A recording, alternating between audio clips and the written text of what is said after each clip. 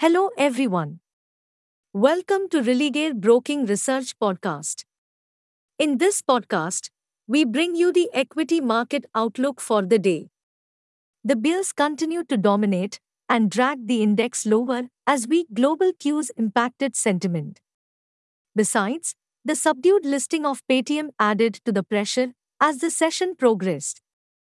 The scheduled weekly expiry further added to the volatility. Finally, the Nifty index ended lower by 0.7% to close at 17,764.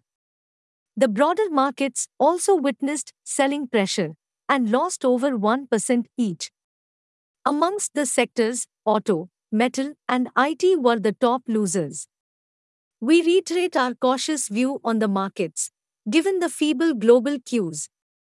Besides, the charts are also indicating the prevailing corrective move to extend further, with immediate support at 17,500 or lower in Nifty. In case of a rebound, the 17,900 to 18,000 zone would act as a resistance. Considering the scenario, traders should limit leveraged positions and maintain a few shorts also. Hey friends, these were the updates for today. Thanks for listening. For more details on the disclosure and disclaimer, refer to our research reports or contact our nearest branch. Please read risk disclosure documents by SEBI, relevant exchanges, and TANSI on Religare Online.